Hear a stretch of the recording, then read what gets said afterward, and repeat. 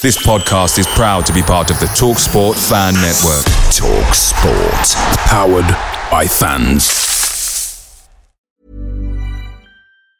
And there it is, that's as good as it gets on this stage. Nissan Townstar EV strikes again. It's an unstoppable van, unstoppable. Just fantastic. You can actually see the ProPilot technology in action. Effortless parallel parking. It moves with all the confidence that comes with a 5-year warranty. And with a bench full of all-star van experts, there's real strength in depth here. That's all-star quality. Search Nissan Townstar EV and visit your local all-star van centre to see for yourself.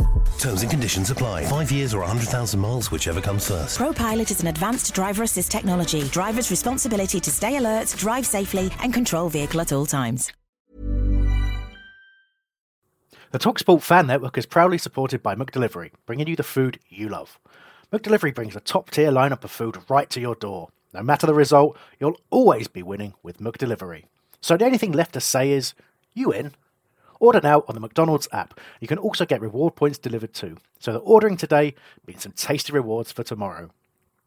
Only via app at participating restaurants, 18 plus, rewards registration required, points only on menu items, delivery fee and terms apply. See mcdonalds.com. This programme was previously broadcast live on Love Sport Radio, so some items may be out of date. Phone-in elements of these shows are not available, but if you'd like to comment or give us feedback on our shows, you can tweet us at Love Sport Radio. For more podcasts or to listen live, visit lovesportradio.com. Alternatively, you can find this and other podcasts on iTunes or Spotify using the keyword Love Sport.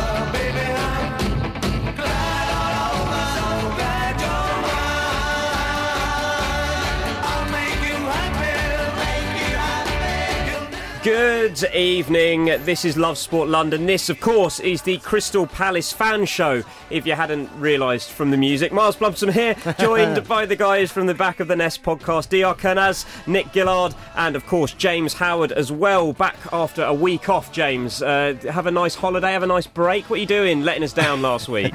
Yeah, sorry, folks. I just fancied the night off. Oh, fair enough. No. There were one or two reasons, but they've gone completely over my head now. Oh, yeah, easy to forget when you're having a good time. The weekend wasn't a great result, losing to Sheffield United at home. A game that Palace really dominated and were the better side in, but yeah, sometimes these things happen. A player who's been so reliable, Ngaita in goal all season, dropping one in the line, just catching when he should have parried. You'll give him one mistake, won't you? Indeed, I can't believe I said we'd win 4-0 as well, didn't I? Yeah, well done. I was so confused when you said that. I told you, I was like, reality is going to hit you hard. Look, what got me, everybody's saying, yeah, it was Ngaita who'd made a mistake. Yep, completely accept that. The fact is, we could have played till now and we still wouldn't have scored. And that is a big, big concern. I don't know about you guys, but if we can't get the ball in the onion bag, despite playing very well in the first half, I thought, we were the better team. But if we can't score goals, we're going to be in really, really big trouble. We're halfway between going down and qualifying for Europe. It's only 6 points. I can't see us picking up points at the weekend. I think we're in trouble. I'm not too sure. I just feel like with Roy, we know that we don't play attacking football. We're not going to score goals. But one thing that he does do is make sure the team is solid at the back. And yes, if you look at the goal, it was a Vicente Gaeta mistake. And let's say that he didn't do that mistake, the game might have ended 0-0. Or as Miles said at the start of the show, we were pretty much the side who dominated the game, especially in the first half. So I think there were positives out of the game. And I understand what you mean by finishing goals, but all season long we've struggled to score goals, so it's not something new. And despite that, we haven't really looked at the relegation zone. And if you look at the league table, I feel like there are worse sides than us. However, it's not ideal position, just like you said. Yeah, but look at Southampton. We were saying that about them, and look, they've strung a few wins together. They're above us points above us now. All it takes is Villa to do the same thing, or even Norwich to do the same thing, and we could be sucked in. You say we you don't look as if we're scoring goals. Well, at a point, I did agree with you, but I was expecting at least, after half time or maybe 60 minutes that we were going to bring on the players that can help us score goals. And it wasn't until I think after the 80th minute that we had the likes of Townsend and Max Meyer come on. And those are two key players who will create or score goals. And I was very frustrated. I don't think I could fault the players. I think we had good possession in the first half, goalkeeping errors, as like you said. But I'm very disappointed that, the manager or whoever doesn't see, that we've gone one goal down and you've got as a home side against a team that really, we should be trying to beat these sort of teams. Should be saying, look, we've got to get back into this game. We need to bring on creative players, goal-scoring players, and he's not doing it. And then, we wait until after 80 minutes for these types of players to come on, and quite frankly, it's too late. The strange thing is, it's the player who hasn't been scoring for us that was holding us together, and I think he was the kind of link-up in Benteke when he came off, and I'm not sure if he was carrying a knock or anything, because he looked like he was struggling. But as soon as he came off, whether it was Sheffield United changing their tactics, whether it was the way we set up, we just didn't seem to be at the races after that. I agree with you. But Benteke did have a good game in that respect, but I'm just still very surprised that we play him, because he just doesn't score goals, and he's paid a lot of money to score goals, not to keep possession. You can use other players to keep possession. The only guy, the guy that scored goal recently, Connor Wickham, has been loaned out. So, work that one out. Yeah, but I mean, who do you start if you don't start Benteke? There's that as well. Because the one thing that happened against Southampton was the fact that when we were under pressure, there was no one up there. And I feel like many Palace fans have kind of underrated Benteke's performance on the weekend. Yes, he wasn't as clinical in front of goal. And of course, a striker, that's what you want, a clinical striker. But I felt like when Sheffield United were putting us under pressure, this week we had someone that we could boot the ball up to and who could control the ball. Whereas against Southampton, I feel like that was our weakest link, and we didn't have the player there. But I don't think we've given Connor Wickham a really good run or chance in the side, and I was very disappointed he's been loaned out, because I think he's the sort of player we could have said, right, okay, let's give him a couple of games, see how he goes. He's the sort of player that holds the ball up, like Benteke, but he has scored, so it doesn't make sense to me. Yeah, he's scored, and he's still a couple of yards off the pace, so I can see why they sent him out. I mean, against Southampton, there was a chance where if he was just that little bit fitter, he would have got to. So I'd imagine Roy wants somebody there who can get straight in and score. And when Tosun does come back, where does Connor Wickham fit in a rotation? And we've talked about Connor Wickham. He hasn't been able to play as much games as we would have liked and as he would have liked. So I felt like the loan move wasn't really the bad one, because it allows him to go and continuously play. What do you make of the decision to drop Riedeveld, Player of the Month for January? As soon as Patrick Van Aanholt's back, he's back in the side. I was shocked at that, to be quite honest with you. And I must admit though, first half when I saw PVA play, I thought he did look good, and he looks a lot quicker getting forward. But I would not have dropped a player that had been so consistently good in that position and won Player of the Month. I would have probably have said, right, carry on playing at left back, and brought in PVA at left midfield. How are you going to explain that? If you're Roy, what would you have said to Gyro? How would you have explained to him that he's dropped? Because it's got to affect him, surely. Yeah, I mean, I personally would be devastated. You think, well, what more can I do? And I always, maintain, I think 90% of football managers out there, if you've got a player playing well, you've got a team playing well. Yeah, arguably a team hasn't played well because we've been getting, losses, etc. But he personally has been playing really well. So I think, that could affect him going forward. Yeah, when you look at our system, Patrick Van Aanholt is probably the better player to play at left back, because he's got the pace and he's more of a threat going forward. However, I was shocked just like you were, and I felt like going into this game, I was saying this as well, it sends a wrong message to the players. You can't have a player who's been voted, not that he's been playing good, but not that he's Player of the Month. How can he drop a Player of the Month straight away for a player like Van Aanholt? I mean, yes, he did have a good game, but it's more than that. It's about motivating your players, and that is not motivating. I mean, what should Gyro Riedewald do if he knows that he's going to get dropped despite how good he has played? Is this showing that Roy Hodgson has players that when they're fit, they play no matter what? Yeah, 100%. I mean, even before the Riedewald situation, we know James McArthur is going to play regardless. We know that there are certain players who are just going to play, and that's the downside about Roy. We saw with Camara, so he didn't give him an opportunity, and we're seeing it once again. I mean, it didn't turn out to be the worst decision, but I'm looking at the bigger picture and looking at the fact that Gyro has been playing well, so you can't really drop a player like that. Do you think, I mean, I was questioning this, but there was a little bit of talk about PVA coming in for Van Aanholt. I'm wondering whether he felt under pressure and thought, well, I'm not going to get back into this side. He's had a little chat with his Dutch friends. I might be available if you can come in with a cheeky offer. And he was maybe thinking, well, yeah, I want to play and I can't get back into the side. And he's had a word, maybe an agent or somebody's had a word with Roy and said, look, am I going to be playing? And put him under pressure. And Roy said, I'm going to get you back in, because he's worried about losing the player. Do you not think he could have come in off the bench first game back, though? Yeah. It's something like that. I mean, if Gyro played and Gyro wasn't performing, then yeah, he would. That made sense, him coming off the bench. But the fact that Gyro has been playing well and you drop him straight away when there's no injuries, that's my main issue. And PVA would be more of an impact player coming on than Gyro would, I'd imagine. Yeah. But I think you're reading too much into it there. We're trying to get reasons conspiracy theories for it. But then again, what about Andros Townsend? Arguably, he's a better player, more creative, likely to score your goals. So if Roy's thinking, I want my best players to start, then why didn't Andros Townsend start? Good question. I didn't think about that. But, I mean, let's say if that did happen, and I hugely doubt it, that's poor management. You can't just go and fall for agent's trap. But I don't think that did happen. I just feel like Roy just thought that Patrick Van Aanholt would be a better option on the left-hand side to help Wilfried Zaha. I mean, Gyro Riedewald has been playing well and has been defending well. I mean, he's a better defender than Van Aanholt, but I think Roy went into the game with the mentality that we need someone who can go forward and help Zaha, who has been struggling lately due to the fact that he hasn't had much support.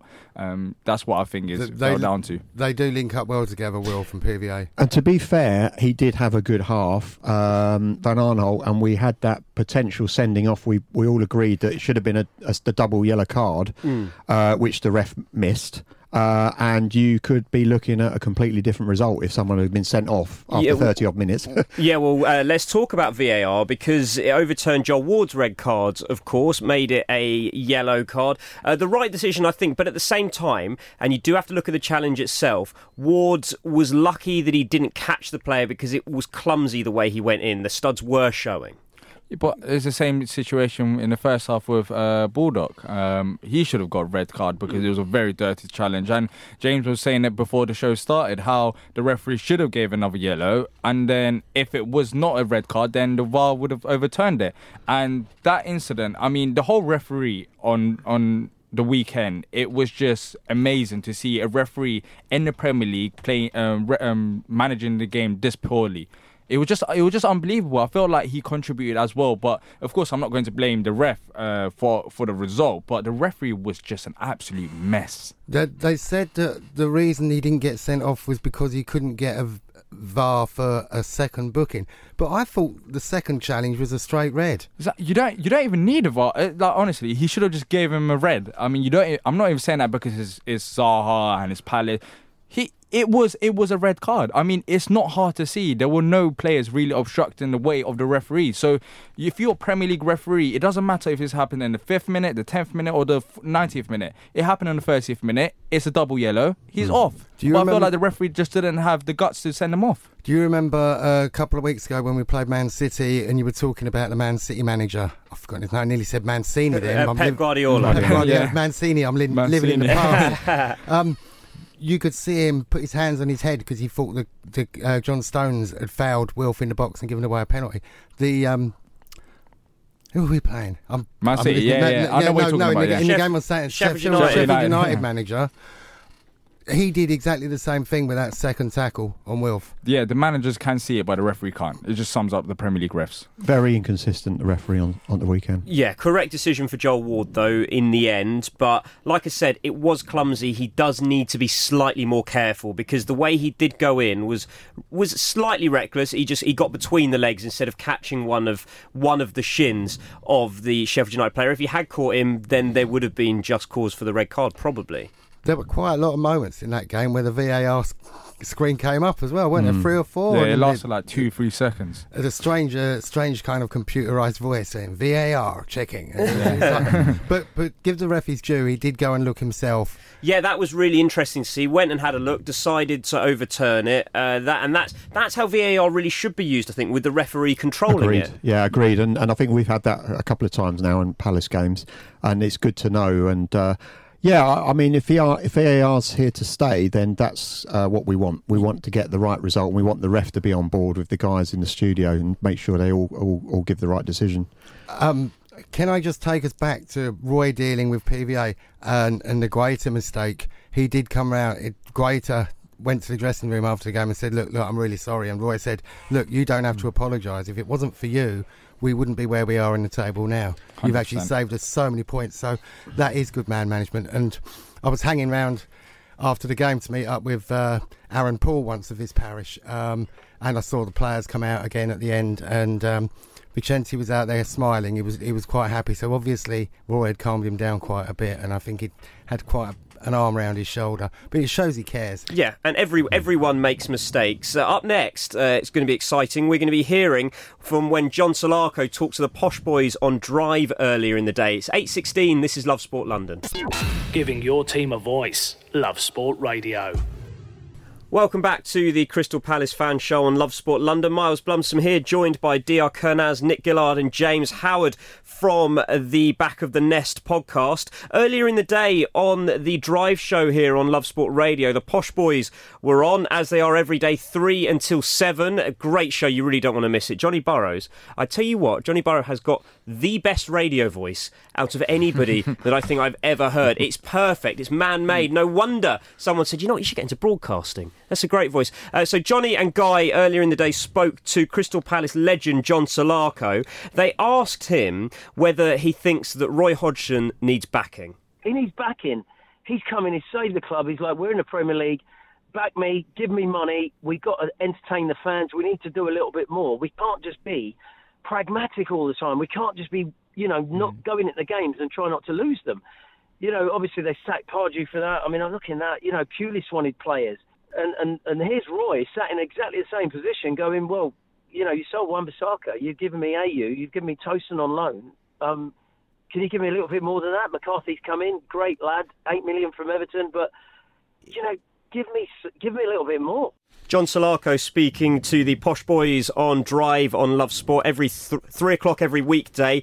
What do you make of John's comments? I think that the board are on Roy's side, and I think they've been trying quite hard. I mean, we've got Tosin on board. Obviously he's a good player. He scored on his full debut. Unfortunately, he's got a bit of an injury now.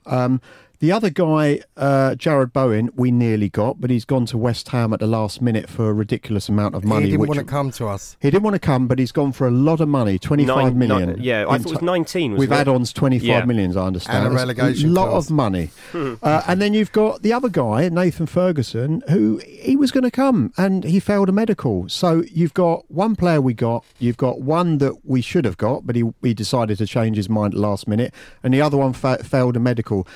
It's midway through the season. It's not easy to get players midway through the season. So I think the board are trying. There's not a lot of money about, but I think they are trying. I just have to disagree in a way that... Okay. I think I understand to a certain extent, because I do feel like they are trying, but there's no excuse for leaving a right back, having a medical at Palace till 3 days till the window closes. We needed a right back since the summer, but we left Nathan Ferguson last minute.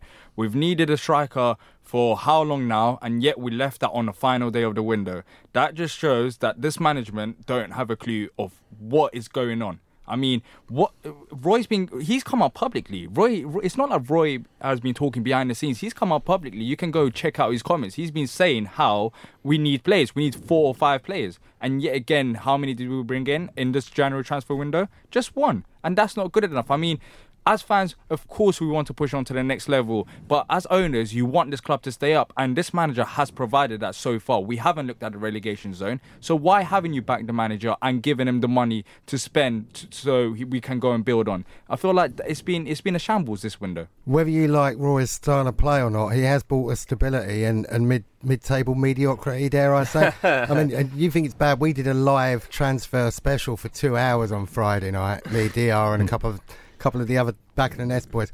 We ended it early. We were so fed up with it. Do you think we were do you think we were stitched up by West Brom? Do you think they knew that he was a bit of a crock? B, we got money early. We cashed in money with an Irish bank to get money for Aaron Wan-Bissaka so that we can pay them in a few months so we can invest. Where has the money gone? Exactly. There Where is is it? so much money that's come in through transfers and nothing has been spent. Yeah, but the money's there. It's there, but they've tried to buy 2 players. Now, I get your point, DR, and I think under normal circumstances, at the end of a normal football season, then players are available and you know what's what, you know where the contracts are up and you've got time to discuss. But during a season, I think you've got to be very diplomatic, very tactile to actually approach a club and discuss a player who may or may not want to leave. The manager's not sure.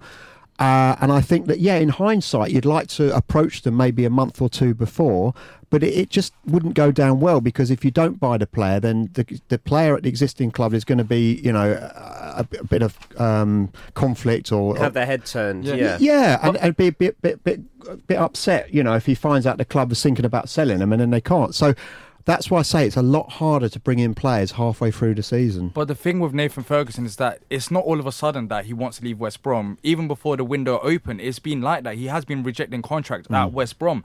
And Palace have been targeting him. So why on earth are you leaving it to 3 to 4 days before the window closes to get a right back, which you needed during the summer? That's what I mean. I mean, for certain players, yes, of course, for strikers, we went last minute, maybe. I'm not too sure what went on with that. But with Nathan Ferguson, it's not something new. He has been unsettled at West Brom. We have been linked with him. So why bring in a player on the final days of the window and then a typical Palace who fails a medical?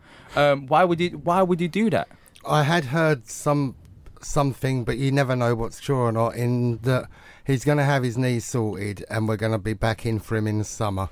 Whether there's any truth in that, I don't know. But that's not any good, though. We need a right back right now. Do you think that one of the reasons that the deal was left so late was monitoring Kyle Walker-Peters' situation at Tottenham? As he was linked very heavily, 15 mil was the price tag put on him. He's ended up going on loan to Southampton.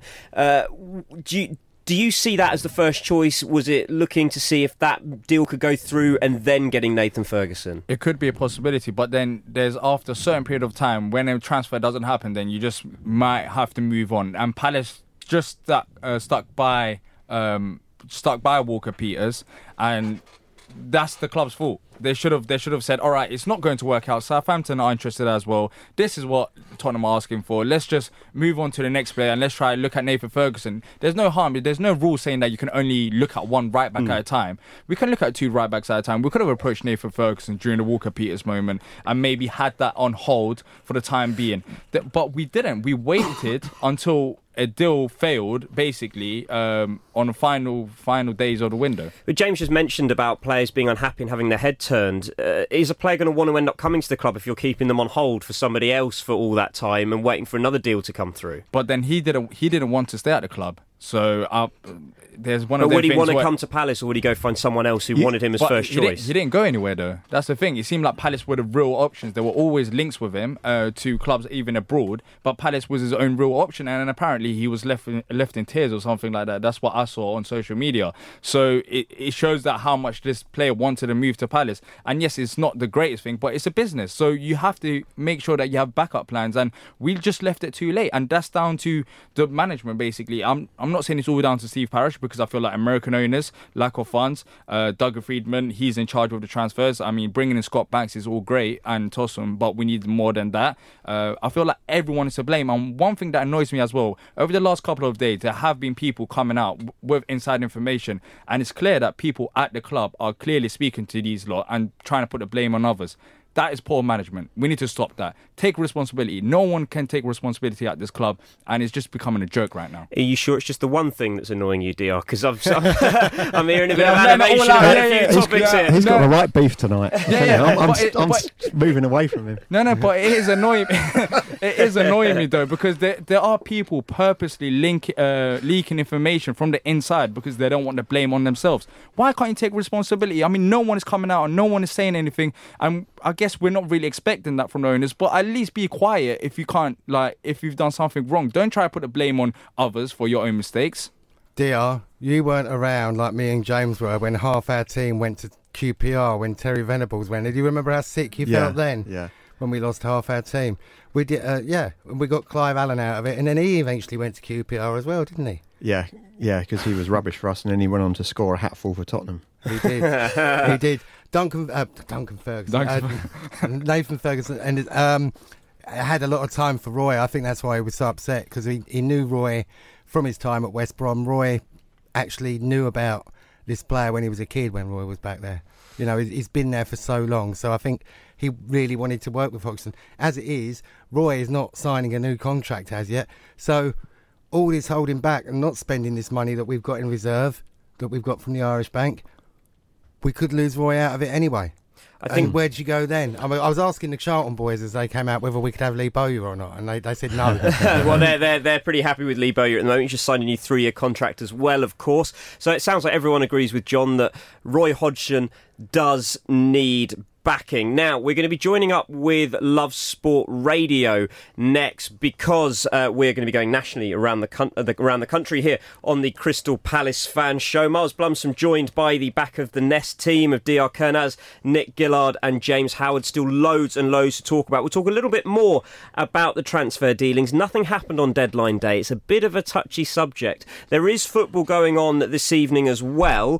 Tottenham hosting Southampton in the FA Cup 4th round replay. Shane Long equalising for Southampton. 1-1 is the score at the moment. Crystal Palace fans, 0208 70 20 558 is our number. Give us a call or WhatsApp us. This is Love Sport London. For the fans, by the fans, Love Sport Radio. This is the Crystal Palace Fan Show on Love Sport Radio, as we welcome everybody on Love Sport Radio to the show now. We're linking up with Love Sport London. Miles Blumsom here, joined by the team of DR Kurnaz, Nick Gillard and James Howard from the Back of the Nest podcast. If you haven't been listening to the first half of the show, you can catch up on all of your podcast providers. Search Love Sport Radio. It will be up tomorrow morning. You can, of course, use the Love Sport Radio app to listen back on demand as well, or lovesportradio.com. We're all the way around the UK now, guys, so no pressure. It's not just London. I want to talk quickly about deadline day. We were just mentioning Roy Hodgson needing backing. No one came through the door on deadline day. Do you think it is a case of not throwing the money? Is it that players maybe are hesitant to come to play for Roy Hodgson? Is it Roy being too picky with players that he wants? What do you think the reasons are? I think, as I've mentioned before, I think we just left it too late and we just had to pay for it, really. I mean, a positive out of deadline day was youngsters going out on loan, because I've been calling for it. Since the summer, not much activities happened, and these players were at Palace not getting the first team football they need for the development. So that was the positive out of it. But apart from that, of course, the incomings, nothing. No one came in. That was just unacceptable for a club like Palace, who has needed players for a long time now, and it was not a last minute thing.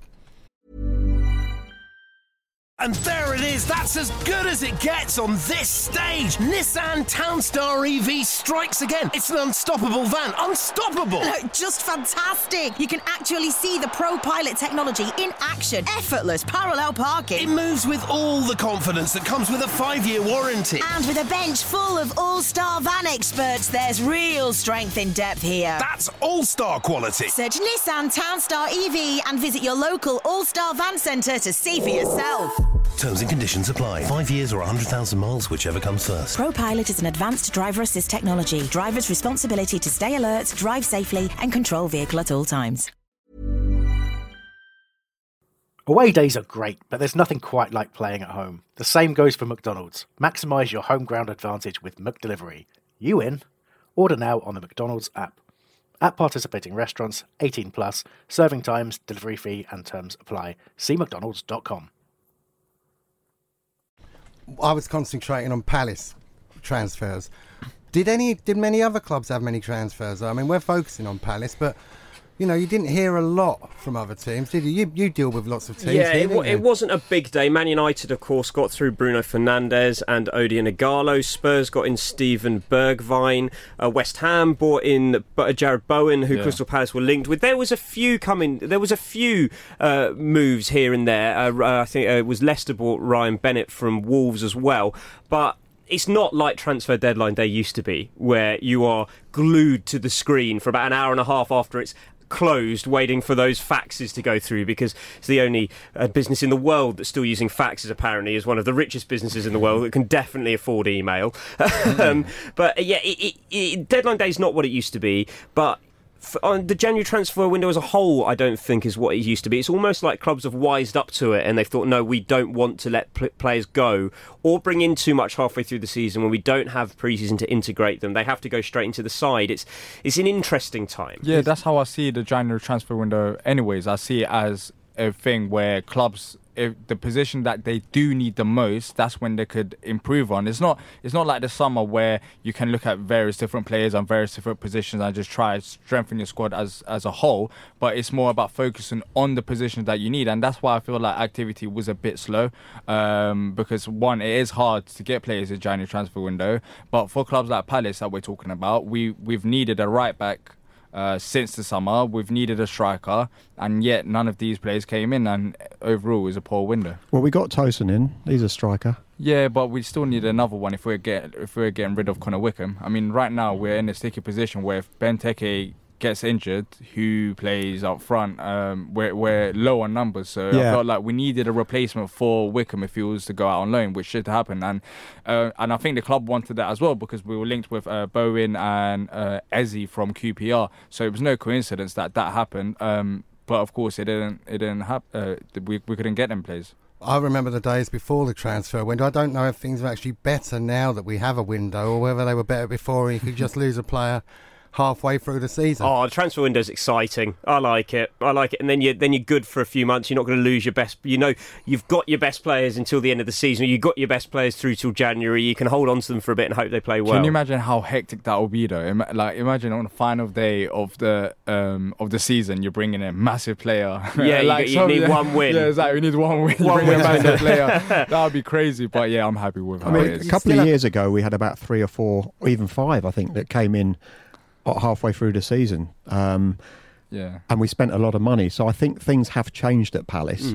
and I really do think that we've had our fingers burnt in the past. Adebayor came in halfway through the season, didn't do anything. Yeah, thanks for taking it off Tottenham's hands. I think Sorloth, we've wasted money on. We spent a lot of money on someone that's not proven in the Premier League, and I think this goes back to the reason that we probably didn't get Bowen, was that we didn't sort of want to fight with West Ham, because overall, it's going to cost them 25 million. And I think, for an untested player in the Premier League, that's a lot of money.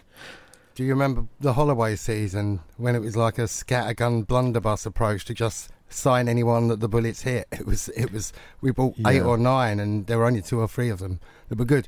On the subject of Sorloth, I see that Aston Villa want to buy him off the Turkish club he's gone to, and the Turkish club are trying to sell him for double what they're buying him from us. Who even owns him anymore?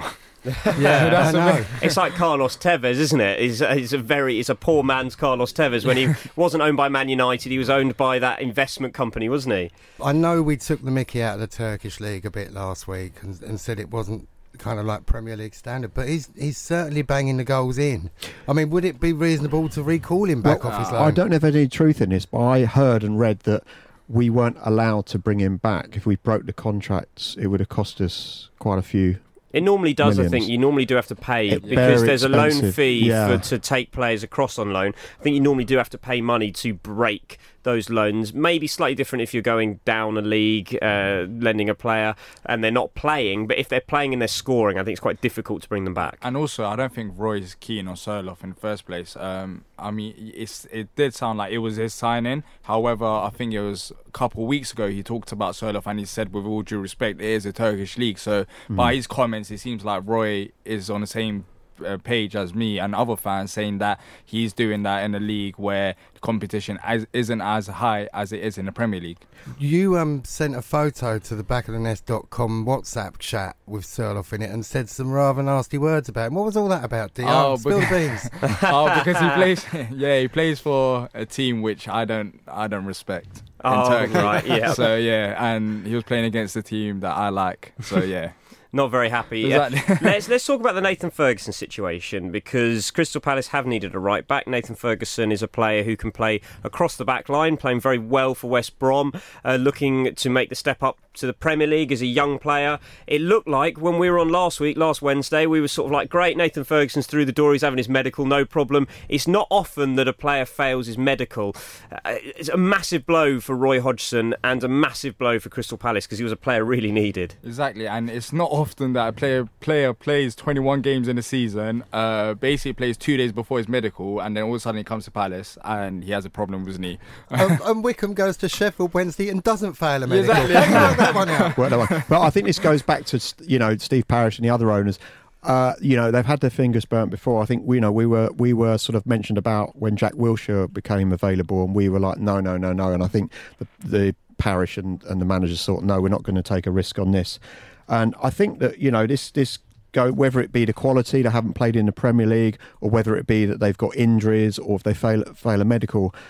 We haven't got a board. We've got a supporter who is the owner of the club, or controlling the club at the moment. And he's a really true supporter at the end of the day. And I think, he knows what happens, and he's had experience in players that have come to Palace and quite frankly been a waste of money or just been injury prone. And he's not prepared to take a risk. And if it means we lose out halfway through the season on a player, now then we do. But, going back to as a club, I know you're saying we potentially need a right back, and I do agree. We have weakened that position, but we still have Joel Ward and we still have Kelly. But I do believe that, from what I've heard on the media, is a lot of other fans from other clubs do think we've got a strong team or a strong... a strong squad. Yeah, I think the squad is very strong. And it's not, it's not going to set the world alight. It feels very mid-table, but right now, in terms of solidifying in the Premier League and being a mid-table side, Palace fans generally are happy with that. But the signing of Ferguson would have taken us to another level. No disrespect to Joel Ward, but I said last week on the show that if we get Ferguson in, it might give Ward a bit more impetus to up his game a bit. I thought he was poor on Saturday. And then Kelly, yes, he's a great servant to the club, but he's not the bestest thing in the world, is he? I don't think he's a Premier League right back. I don't think Kelly He's better at centre back, isn't he? I thought he was brilliant at the beginning of the season. I mean, I would have wanted. I think he got injured, but there's no way I would have dropped him. But the way he was playing, ideally we wanted the right back, and I don't think we can criticise the club. We went in and he had a medical and he failed the medical. That's it. What's the point in otherwise? What's the point in having a medical? If you're going to have a medical, then you've got to walk away if they fail the medical. Otherwise, you just go in and it's like, you buy a house at an auction without going to see the house beforehand.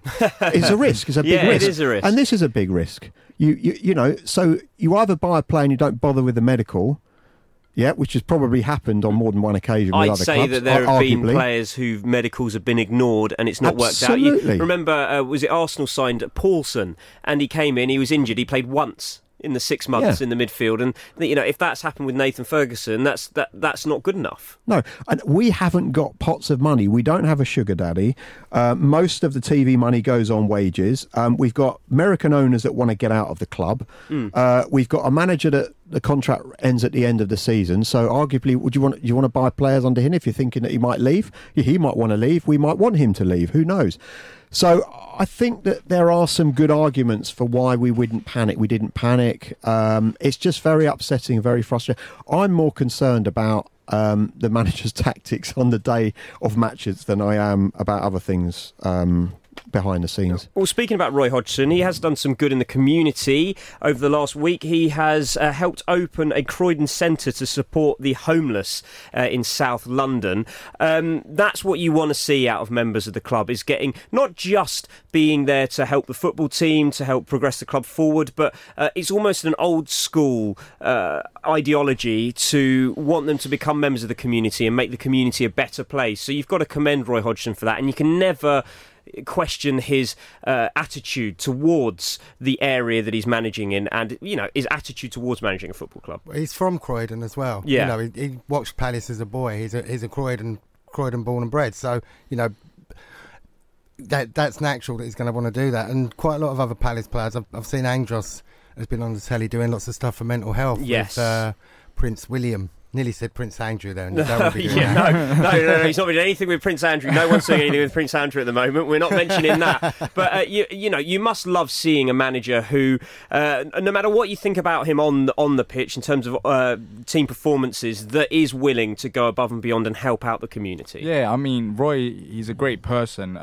It's just, of course, when we talk about him on the show, 99% of the time it's about his football tactic. That's why it's so negative. But him as a person, he is a good person, and it's not the first time he's done something like this. And I feel like we do have to talk about scenarios like the ones of him helping open a homeless centre in Croydon, because it just shows that certain clubs don't use their resources as much, and Palace, fortunately, have been, and we have seen lots of occasions of Palace actually helping out homeless people, helping out youth. So it's a credit to the club, really. It's not just resources, it's also platform. When you have someone like Roy Hodgson, someone like a Crystal Palace player, go down to help out, that means that it's going to get some coverage in the newspapers, it's going to get some coverage in the media, and then people will see it and might be inclined to donate. And that's what you want to see your football club doing. Yeah, it's a bit like we were the only club, I think, that were putting up the homeless in our offices and suites over Christmas time, which we got a lot of kudos for that. Around the country, everyone was like, wow, that's a great thing that Crystal Palace is doing. It's freezing cold and they've allowed the homeless to sleep on the in the hospitality suites, etc. It's great. It just, people think of us still probably as a nice kind of family club, which is good. And, Roy's a nice guy. You never really see him lose the rag on TV. A lot of the pundits and the professionals out there on TV, they like him. He comes across really well. He is a really nice person, and I'm proud of the fact that he is in the community and he is going out there. And I've met him personally, and he's always willing to say hello and shake your hand. I think he doesn't really... He doesn't normally have a go at the refs. I can't remember the last time he did. He should do. I don't think he was very happy about the refs at the weekend. I think he said that it wasn't good enough. Yeah. The name of the campaign that Andros Townsend is helping is Heads Up, by the way, as well, because as much as we talk about homeless and people in living situations that outwardly you can see, inwardly there is a lot of problems with which footballers can relate to as well, because they do face. And I love to see that players are starting to bring that on board as well. And the more that all clubs, not just Crystal Palace, can do for their local communities, the better. And I think that everyone should be on board with that. Up next, it's Everton this weekend. I know it's the winter break, but Palace don't have a break yet. They have a break after the weekend. Yeah. Everton is next. We're going to be talking to ex-Everton forward George Telfer. It is 8:46. This is Love Sport. We've all got one, and we're not afraid to put it on display. Our opinions, that is. Share yours now at Love Sport Radio on Twitter, or call us 0208 70 20 558. Love Sport Radio, your fan station. Live across the UK, this is Love Sport Radio. This is a Crystal Palace fan show. Miles Blumsom here, joined by the Back of the Nest podcast team, DR Kernaz, Nick Gillard and James Howard. Everton this weekend. Now, the Premier League winter break is in effect. It started, but it doesn't mean that all teams have 2 weeks off. Well, they do, but not at the same time. So there's 2 games on Saturday, I think there's 2 games on Sunday, and then there's a lighter schedule the next weekend as well. Crystal Palace are one of the teams that have a later break. They are playing Everton this weekend. They're playing on Saturday at 12:30. It means that every game's on the telly as well, actually. Are you looking forward to the game, and are you happy that your break comes second so that you're more rested for later in the season? Yeah, I'm personally desperate for the game because the last one was, I was very disappointed. So I really think that we need to get back onto it and away form. Sometimes we come away and we have a couple of bad home performances, and then we go away and we get a sort of a shock result. So I'm really looking forward to it. But we had a 2-week break because we weren't in the FA Cup, so the guys have had a decent break, and then we'll play Saturday, and then we'll have another couple of weeks. So I think all in all that's probably worked out quite well for us, so we can make sure that the likes of Andros Townsend are fully fit, and maybe some other players as well. OK, to help us preview the Everton game, Goodison Park at 12:30, it's time to do this. The Opposition View on Love Sport. And we have the privilege today to be joined by an ex-Everton player. George Telfer is on the line. George, welcome to the Crystal Palace Fan Show on Love Sport. Thank you very much. Good evening to you. It was an interesting one at the weekend, wasn't it? 2-0 down. Yerry Mina, of all people, scores twice in added time at the end of the first half. Everton will know all about added time goals over the last few weeks after the Newcastle game. A man sent off, and then Theo Walcott scores the winner on the break. All things considered, being 2-0 down, 10 men, a good result in the end. Oh, fabulous result. When we were 2 down, I thought, well, that's it. Because we very rarely come back from a goal or 2 goals down. So to come back and win 3-2 was a hell of a result. And all credit to them. Hi George, it's James here. Especially after the Newcastle game. Yeah, I just wanted to ask you, George, we've had some really good entertaining games at your place. Maybe, they've gone in our favour with a couple of 3-2s where we've done well. Do you think that Everton are still liable and suspect to having that sort of a game where there's quite a lot of goals and, we might be able to scratch a sneaky away win? Or do you think you're much more solid now under the new manager and that's very unlikely to happen? To be perfectly honest, I think Palace has done really well this year, and I think Roy Hodgson's done marvellous with Palace. I think they've been unlucky on a few results on a few occasions, but they play some good football, Crystal Palace, and I think it'll be a good game on Saturday. You just never know what the result will be. I think Everton will win it, but, after the Newcastle game, 2-0 up, cruising, in no danger at all, and then concede 2 goals in the last, in sudden death bloody overtime, Sorry for my language. That's all right. We'll let you off just this once. Don't let it happen again. When it comes to Everton at the moment, 9th in the table, this weird and wonderful Premier League season that we're having this year that means that just about anything can happen. Two wins can take you from the brink of relegation to the brink of Europe. Do you think Everton are still sort of harbouring some distant hopes of finishing in that top 5? I think it's going to be really difficult. I think with bringing in Ancelotti's been a hell of a boost for the club, and it needed something like somebody to come in and, sort things out really, because we've been woeful at times, absolutely woeful, and looking at some of the results that we've had of recent, he seems to be our key at the moment. I felt that Ferguson came in and had a tremendous impact on the side and was doing really well, and I thought it was a bit unfortunate that he had to step aside. But do you feel that Ancelotti is having the same effect? Yeah, absolutely. I think Duncan was the right choice to bring in at the time, because Duncan, loves Everton. He's Everton through and through, and he had that passion, didn't he? Absolute passion to sort of get the players motivated, and I think that's what was needed at that time. But bringing Ancelotti in, and if the players can't play under him, who the hell can he play under? You're right. We are bottom of the form table at the moment. You're third in the form table, but we've got one of the best away records of the season, so it's going to be a really, really interesting game. Who do you think is going to be the dangerous Palace players? Who do Everton need to look out for, do you think?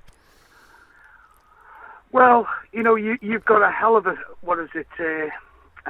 striker. The lad that was just on for you. Wilfried Zaha is a hell of a player. I think we tried to snatch him, didn't we, last year, but it didn't happen, and he would have been a massive asset. And I think he's a massive asset to you, But, James McCarthy's come in and done a really good job for you, hasn't he? Not particularly, I have to say. He's had a couple of rough games at home, to be honest with you, and I personally haven't been that impressed by him. I was expecting a lot more, to be honest. Yeah, he's had a lot of injuries, but I think over the last couple of games he hasn't done bad, though, has he? No, he's getting into the role a bit. I mean, the problem we've got is none of us here really go to away games, and our home form has been dreadful. So we're hearing lots of people saying, yeah, Palace were really good when they came to us. We're the ones paying all their money for our season tickets, and we're not actually getting much entertainment or value for it. So I think you sound like an Everton supporter. Just looking at Ancelotti, how important do you think it is to remain patient? Because he's a good manager. He's got a great resume, but of course, there's going to be times where you're going to have blips. But how important do you think that the fan base should remain patient whilst he's the manager? I think I think Everton supporters have been patient for far too long, to be perfectly honest. And I'm not just saying that as an Evertonian, because over the last couple of years we've had so many expectations. We've had a guy who has come in with millions of pounds. We've spent millions and millions on players, and nothing's happened. And when you look at Liverpool, whose transfer budget is nowhere near what ours have been, and look at them running away with the league. Just finally, George, before we let you go, what do you think the score is going to be on Saturday at Goodison Park, Everton Crystal Palace? I think it will win 2-0. 2-0. Ooh, you're not made too many people in this studio happy, George. You're a brave man. But thanks for joining us. Ex-Everton player George Telfer there. Guys, before we finish, let's go around the studio and do some score predictions for the Everton game. I'll try to be positive and say 1-0 Palace. 1-0 Palace? I've written down 1-0 Palace. 1-0 Palace? I'll go for a 2-2 draw. 2-2 draw, not 4-0 again. He's learning. No. 2-2 draw will be a great game, though. Great game to watch. It is going to be on the telly. 12:30 games are on the telly. Well, that's it for another week. That's flown by, hasn't it? That's the Crystal Palace Fan Show. Thank you to DR, Nick and James. We'll be back same time next week, 8 o'clock every Wednesday here on Love Sport Radio. If you have missed anything, or Love Sport London, check out your podcast provider, because we will be putting the podcast up, or of course lovesportradio.com or the Love Sport Radio app. You can listen back on demand. Up next on Love Sport Radio will be the Bristol City Fan Show. On Love Sport London, I will be joined by the Fulhamish guys for the Fulham Fan Show. Coming up towards 9 o'clock, this is Love Sport. Thanks for downloading this podcast from Love Sport Radio. For more, go to lovesportradio.com for all the latest podcasts, news and views. Or for more, follow us at Love Sport Radio on Twitter.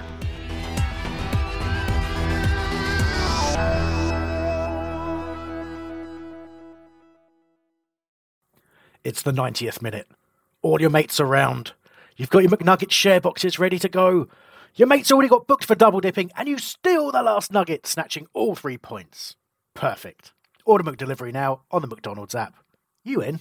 At participating restaurants, 18 plus, serving times, delivery fee and terms apply. See mcdonalds.com. And there it is, that's as good as it gets on this stage. Nissan Townstar EV strikes again. It's an unstoppable van, unstoppable. Just fantastic. You can actually see the ProPilot technology in action. Effortless parallel parking. It moves with all the confidence that comes with a 5-year warranty. And with a bench full of all-star van experts, there's real strength in depth here. That's all-star quality. Search Nissan Townstar EV and visit your local all-star van centre to see for yourself. Terms and conditions apply. 5 years or 100,000 miles, whichever comes first. ProPilot is an advanced driver assist technology. Driver's responsibility to stay alert, drive safely and control vehicle at all times.